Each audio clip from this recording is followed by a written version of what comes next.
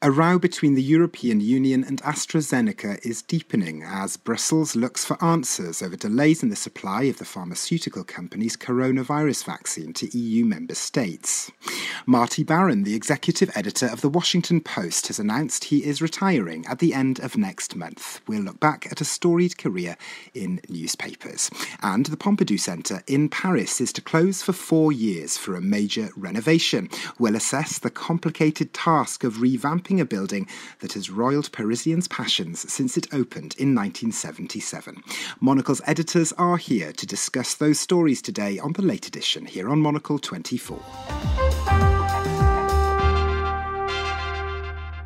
Hello there and a very warm welcome to you to the late edition here on Monocle 24. It is Wednesday, the 27th of January, and I'm Thomas Lewis. And joining us today from Midori House in London are Monocle's culture editor, Chiara Romella, and Monocle's news editor, Chris Cermak. Chris, Chiara, great to have you with us on the show today.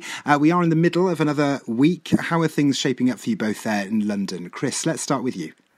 Shaping up all right. Thank you very much, Thomas. We're sort of in the middle of production of the March magazine of Monocle, so that's taking up a fair amount of our time.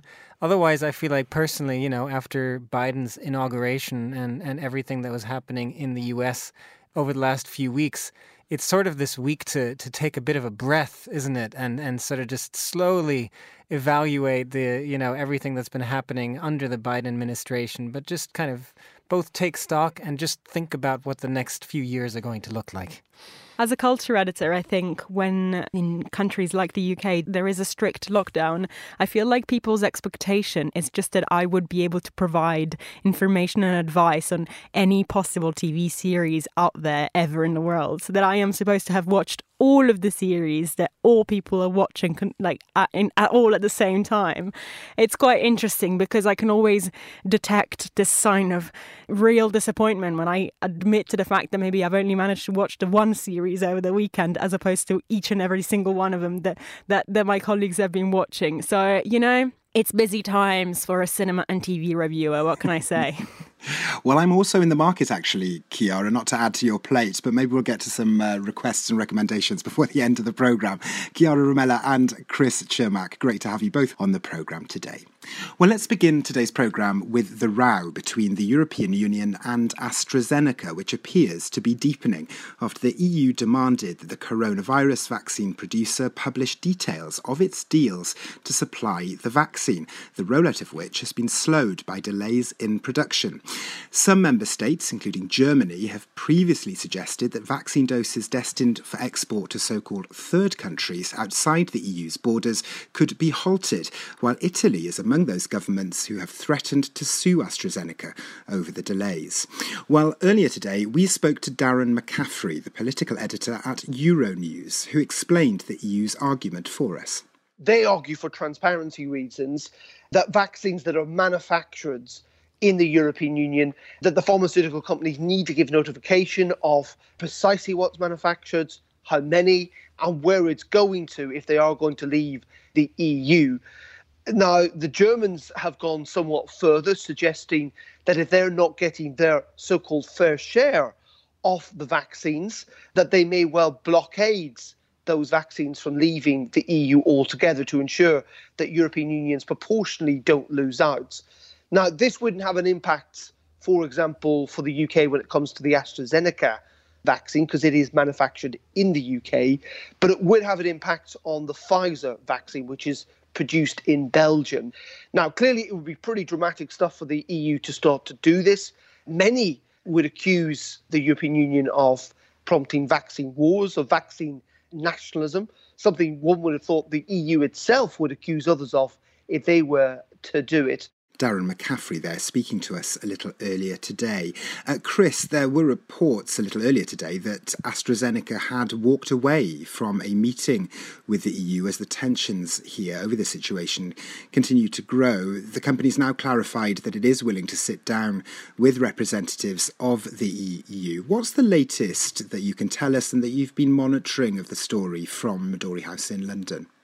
I'd flip it a little bit to say This is an incredibly important moment for the European Union, and the reason they're under so much pressure right now is because this was a rare case where the European Union took on the negotiating of vaccines for all of the member states, essentially. So this was a rare trust, if you will, that was placed in the European Union by the 27 member states to say, okay, you negotiate on our behalf with the pharmaceutical companies, you get us the vaccines that we want. The idea, of course, was that they would be stronger united, that they would be able to get a better deal, that the pharmaceutical companies would not be able to sort of pick them off one by one and sort of charge more in that sense.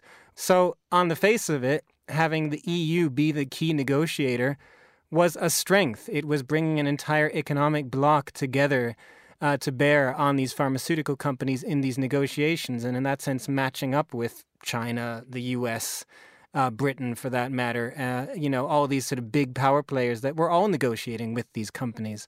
So to put it simply, if they screwed this up, if they were too cautious in their negotiations with AstraZeneca, and if it does come out that really it's more the fault of the EU and its negotiators than of AstraZeneca, that presents a big problem for the EU's future and the power that they will have in this kind of circumstance going forward. So that's really the background for all these arguments that I would say, and these sort of pushes from countries to put the pressure on AstraZeneca and also to push for this transparency to see, in that sense, quite simply, who is at fault and what does it mean?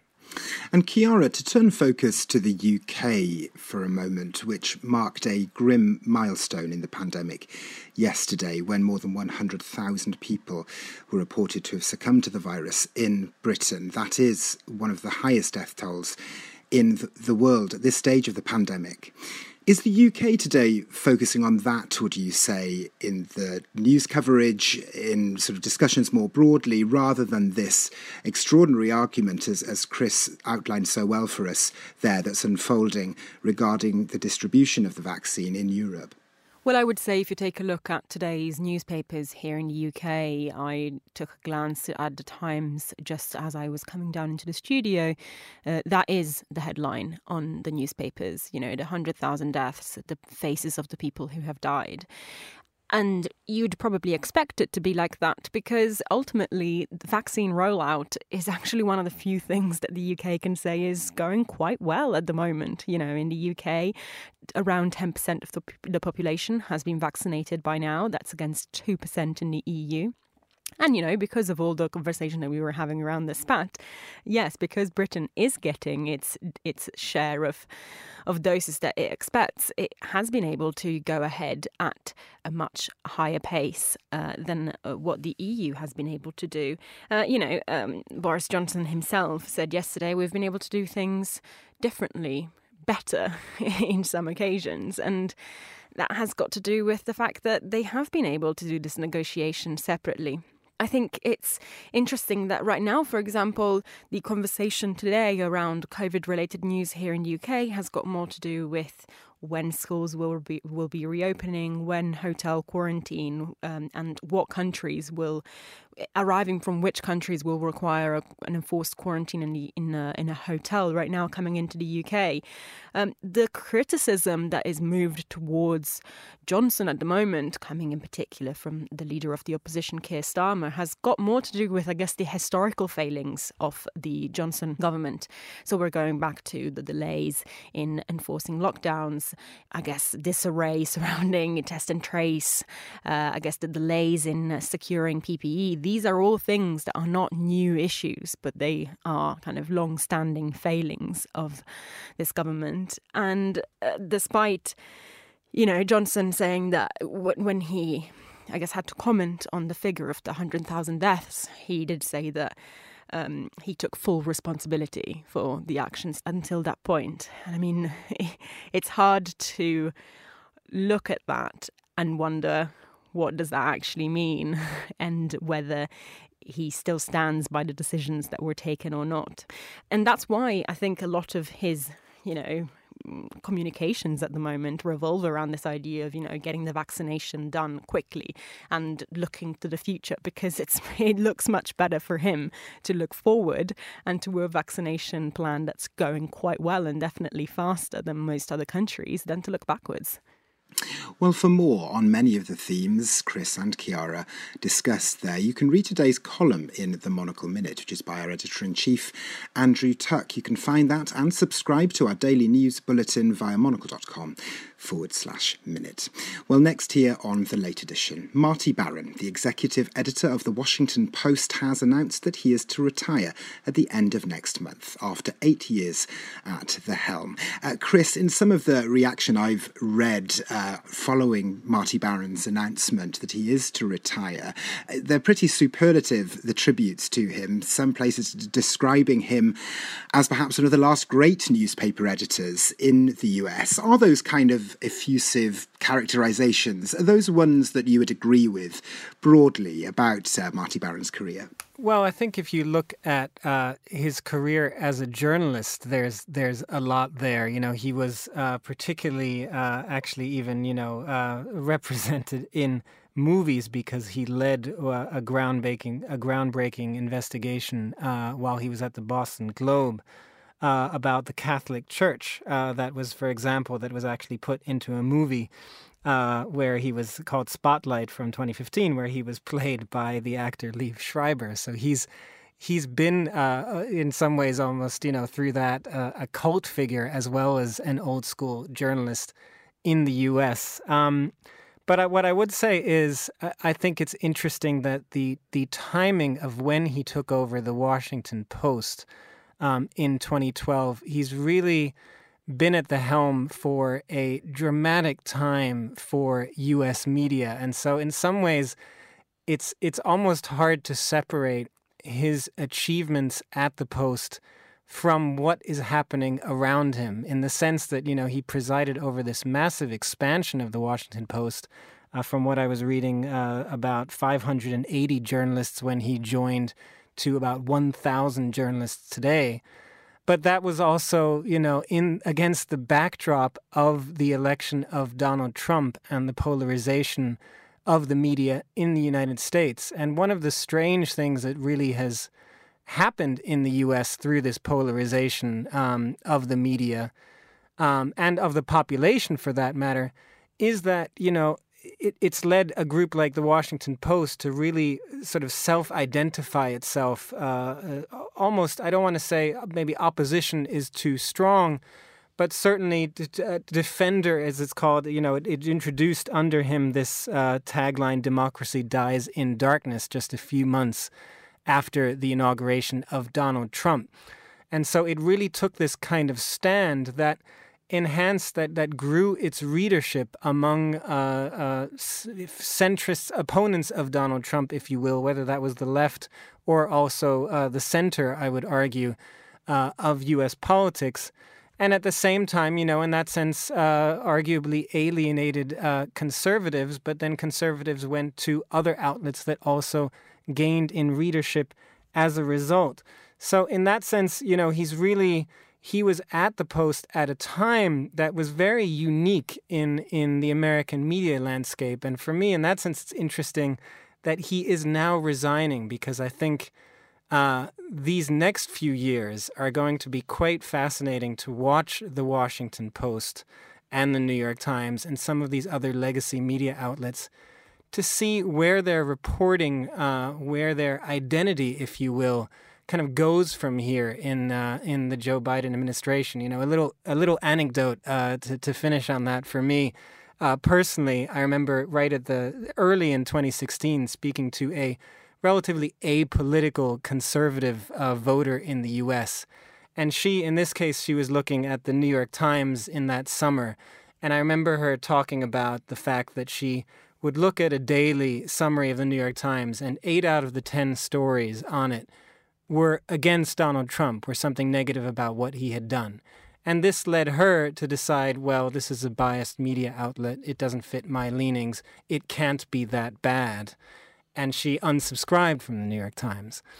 And that really stuck with me because it was just this question that I had, this moment of wondering, well, what was it? Was the New York Times in those days really that biased? And you have this challenge at the same time, though, of let's say that objectively 8 of 10 things in those days were actually bad that Donald Trump had done. Do you report it in that way? That gives you this appearance of bias.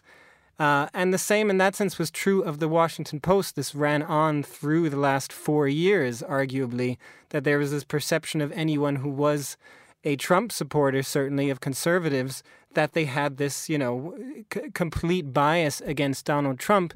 Perhaps that was right. Perhaps objectively he did a lot of things wrong. Nevertheless, it was very hard to maintain trust among the entire population as a result. Now, at the time where Marty Baron is leaving, you're kind of in this opposite situation where, for one thing, you can flip that on its head and all of a sudden you might have 8 out of 10 stories suddenly being positive about Joe Biden because media like the Washington Post are happy and relieved about the return to normalcy that we now have, and so are reporting about the administration in a different way. Will that attract readers in the same way? Will that maintain this feeling, this positive feeling that liberals have, for that matter, about the Washington Post? I think that's still a hard thing to say. Will they continue to read, or will they kind of go back to being more apolitical now that Donald Trump is out of office? So the reason, I guess, is I say, as much as Marty Baron has done a lot for the Washington Post and steered it through a difficult time, there's so much outside of his tenure that I think is really worth mentioning when you look back at his legacy. And Chiara, to put that question to you then that Chris posed there, this idea of how legacy media outlets in the US find their voice now, if it isn't, as Chris suggested there, purely in opposition, I'm being broad brush here, but purely in opposition to the Trump presidency. What kind of voice do these newspapers try and carve now? And as Chris asked, is there an allure there that you think there's likely to be with readers who have sort of flocked to many of these news outlets in greater numbers during the Trump presidency? We shouldn't forget that either. What kind of voice do you think many of these newspapers now will be looking to carve for themselves as a new administration begins? Well, I think the question is, and the issue is, that we need to even take a step back further from what their specific editorial voice will be and what the content will be, because as you rightly mentioned there, I think that there is the bigger question of the fact that they have essentially really grown their readership and increased their subscriptions really quite significantly.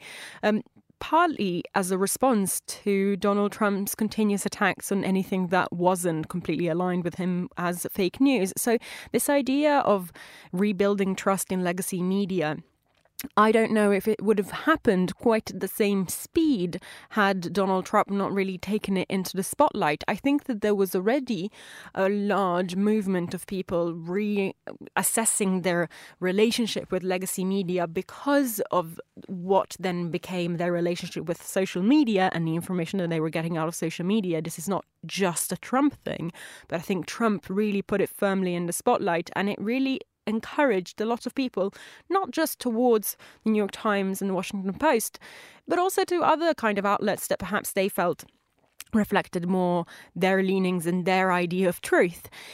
And, I would also ask myself at this point, because I think a lot of us have ended up getting our news from outlets that do reflect our point of view, and we have created this world that's often, nicknamed of echo chambers. What will happen to those outlets that were really backing Donald Trump? Obviously Fox News is going to White House press conferences now, and they've become the ones kind of asking the uncomfortable questions, quite rightly so. I've watched some of the questions that Peter Doocy from Fox News is asking Biden, and I think it's good to have some kind of opposition in those conferences as well, because otherwise, as kind of Jen Psaki, the new press secretary, has set this very kind of respectful and normal tone. And so you might have been under the impression that from now on, press conferences will just be completely boring and absolutely non-confrontational, and everybody will just be happy and asking nice questions. That's not the case. That won't be the case, because reporters will continue doing their job. But to go back to the idea of those networks that Trump really took up towards the end of his presidency, the Newsmaxes, One American News, what will happen to these outlets? Because they gained incredible traction just because Trump continuously referred back to them. He took questions from them. He continuously retweeted their opinions. Will these kind of ultra-conservative networks maintain some degree of relevancy with the people who have, become entrenched in these echo chambers, or will they lose relevancy once Trump is gone? There was a huge shakeup in the US media landscape over the last 4 years, and I think we will genuinely have to see how many of these players maintain the readership that they have gained through Trump's antics, responding either pro or against it, and how many people will just go back to a certain level of kind of disillusionment and disinterest once things get a little bit more normal again. Well, finally here on the late edition, the Pompidou Centre in Paris, one of the city's most notable cultural attractions, is to close for a major refurbishment, which is expected to take 4 years or so, according to France's Culture Ministry. Well, a little earlier, we spoke to the journalist Agnès Poirier, who talked to us about the love-hate relationship many Parisians have with the Pompidou building, an inside-out architectural testament to the future, designed by Richard Rogers and Renzo Piano, which opened in 1977. It's true. It's one of the most beautiful places to see Paris. But I love the building itself because, there's something, of course, very joyful, very energetic, very colorful about this place that is unique and takes us back to the late 70s. But not only, there's something quite a renaissance about it, because I think that's really what was so attractive to President Pompidou, is that they didn't try to cover the whole space. There's a big piazza. So in a way, it's a palace, the Pompidou Center, and there's a huge piazza, as in the Renaissance. And there's an interaction between the people and the visitors. And I think that's how it works so well. And, it was a success story from the beginning. Agnès Poirier speaking to us a little earlier today. Chiara, success story from the beginning, as Agnès put it there. How welcome a revamp, therefore, is this, would you say, this announcement that the refurbishment is about to begin? Well, aside from the architectural merits, I guess, of looking after something that has been really quite defining for the city of Paris, not everyone loved it from the onset, but I think it's undisputable that it has now become truly, an architectural, important milestone for the city. I think most importantly, and quite, I guess, it's not something that we can really discuss, is the fact that this €200 million renovation is being carried out for reasons of, I guess, safety, accessibility, also to remove asbestos, from the structure. So it's not really something that you can wait too long to do. It's re-looking at the heating and cooling systems. So it's not just aesthetic. It's not just a little bit of prim kind of retouching. It's structural work that will ensure that the building is set to, remain and to continue having this legacy moving forward.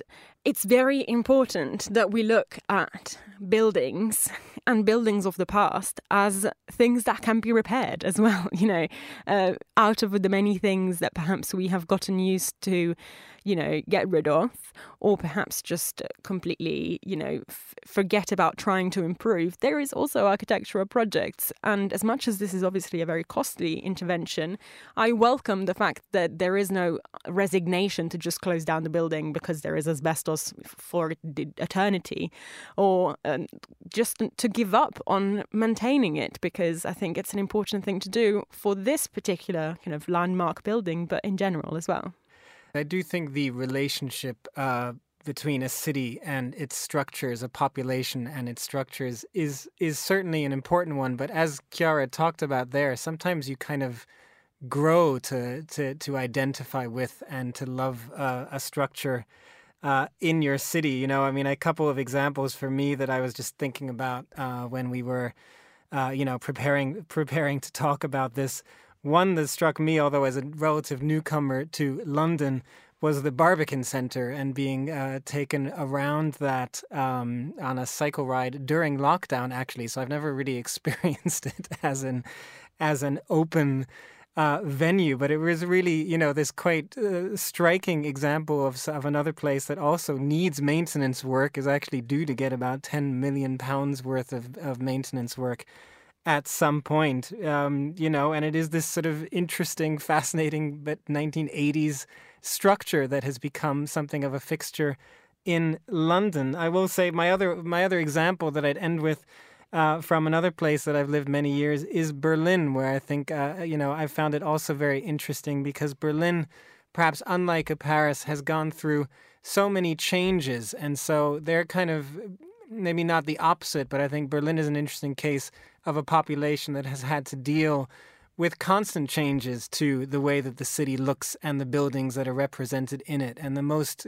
current example of that is the Humboldt Forum and the rebuilding of the Berlin Palace from the Prussian era, this piece of land in the middle of the city where the old palace had been torn down. The old then GDR parliament was built in its place. That was torn down after the fall of the Berlin Wall.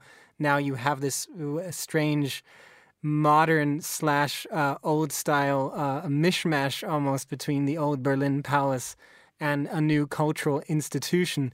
That's going to take quite some getting used to, I think, for the population in Berlin as well. But in the same way, perhaps as the Pompidou Center, you wonder in 10, 20, 30 years, once it's really just a mainstay of Berlin, you imagine it will be treated very differently than it is today.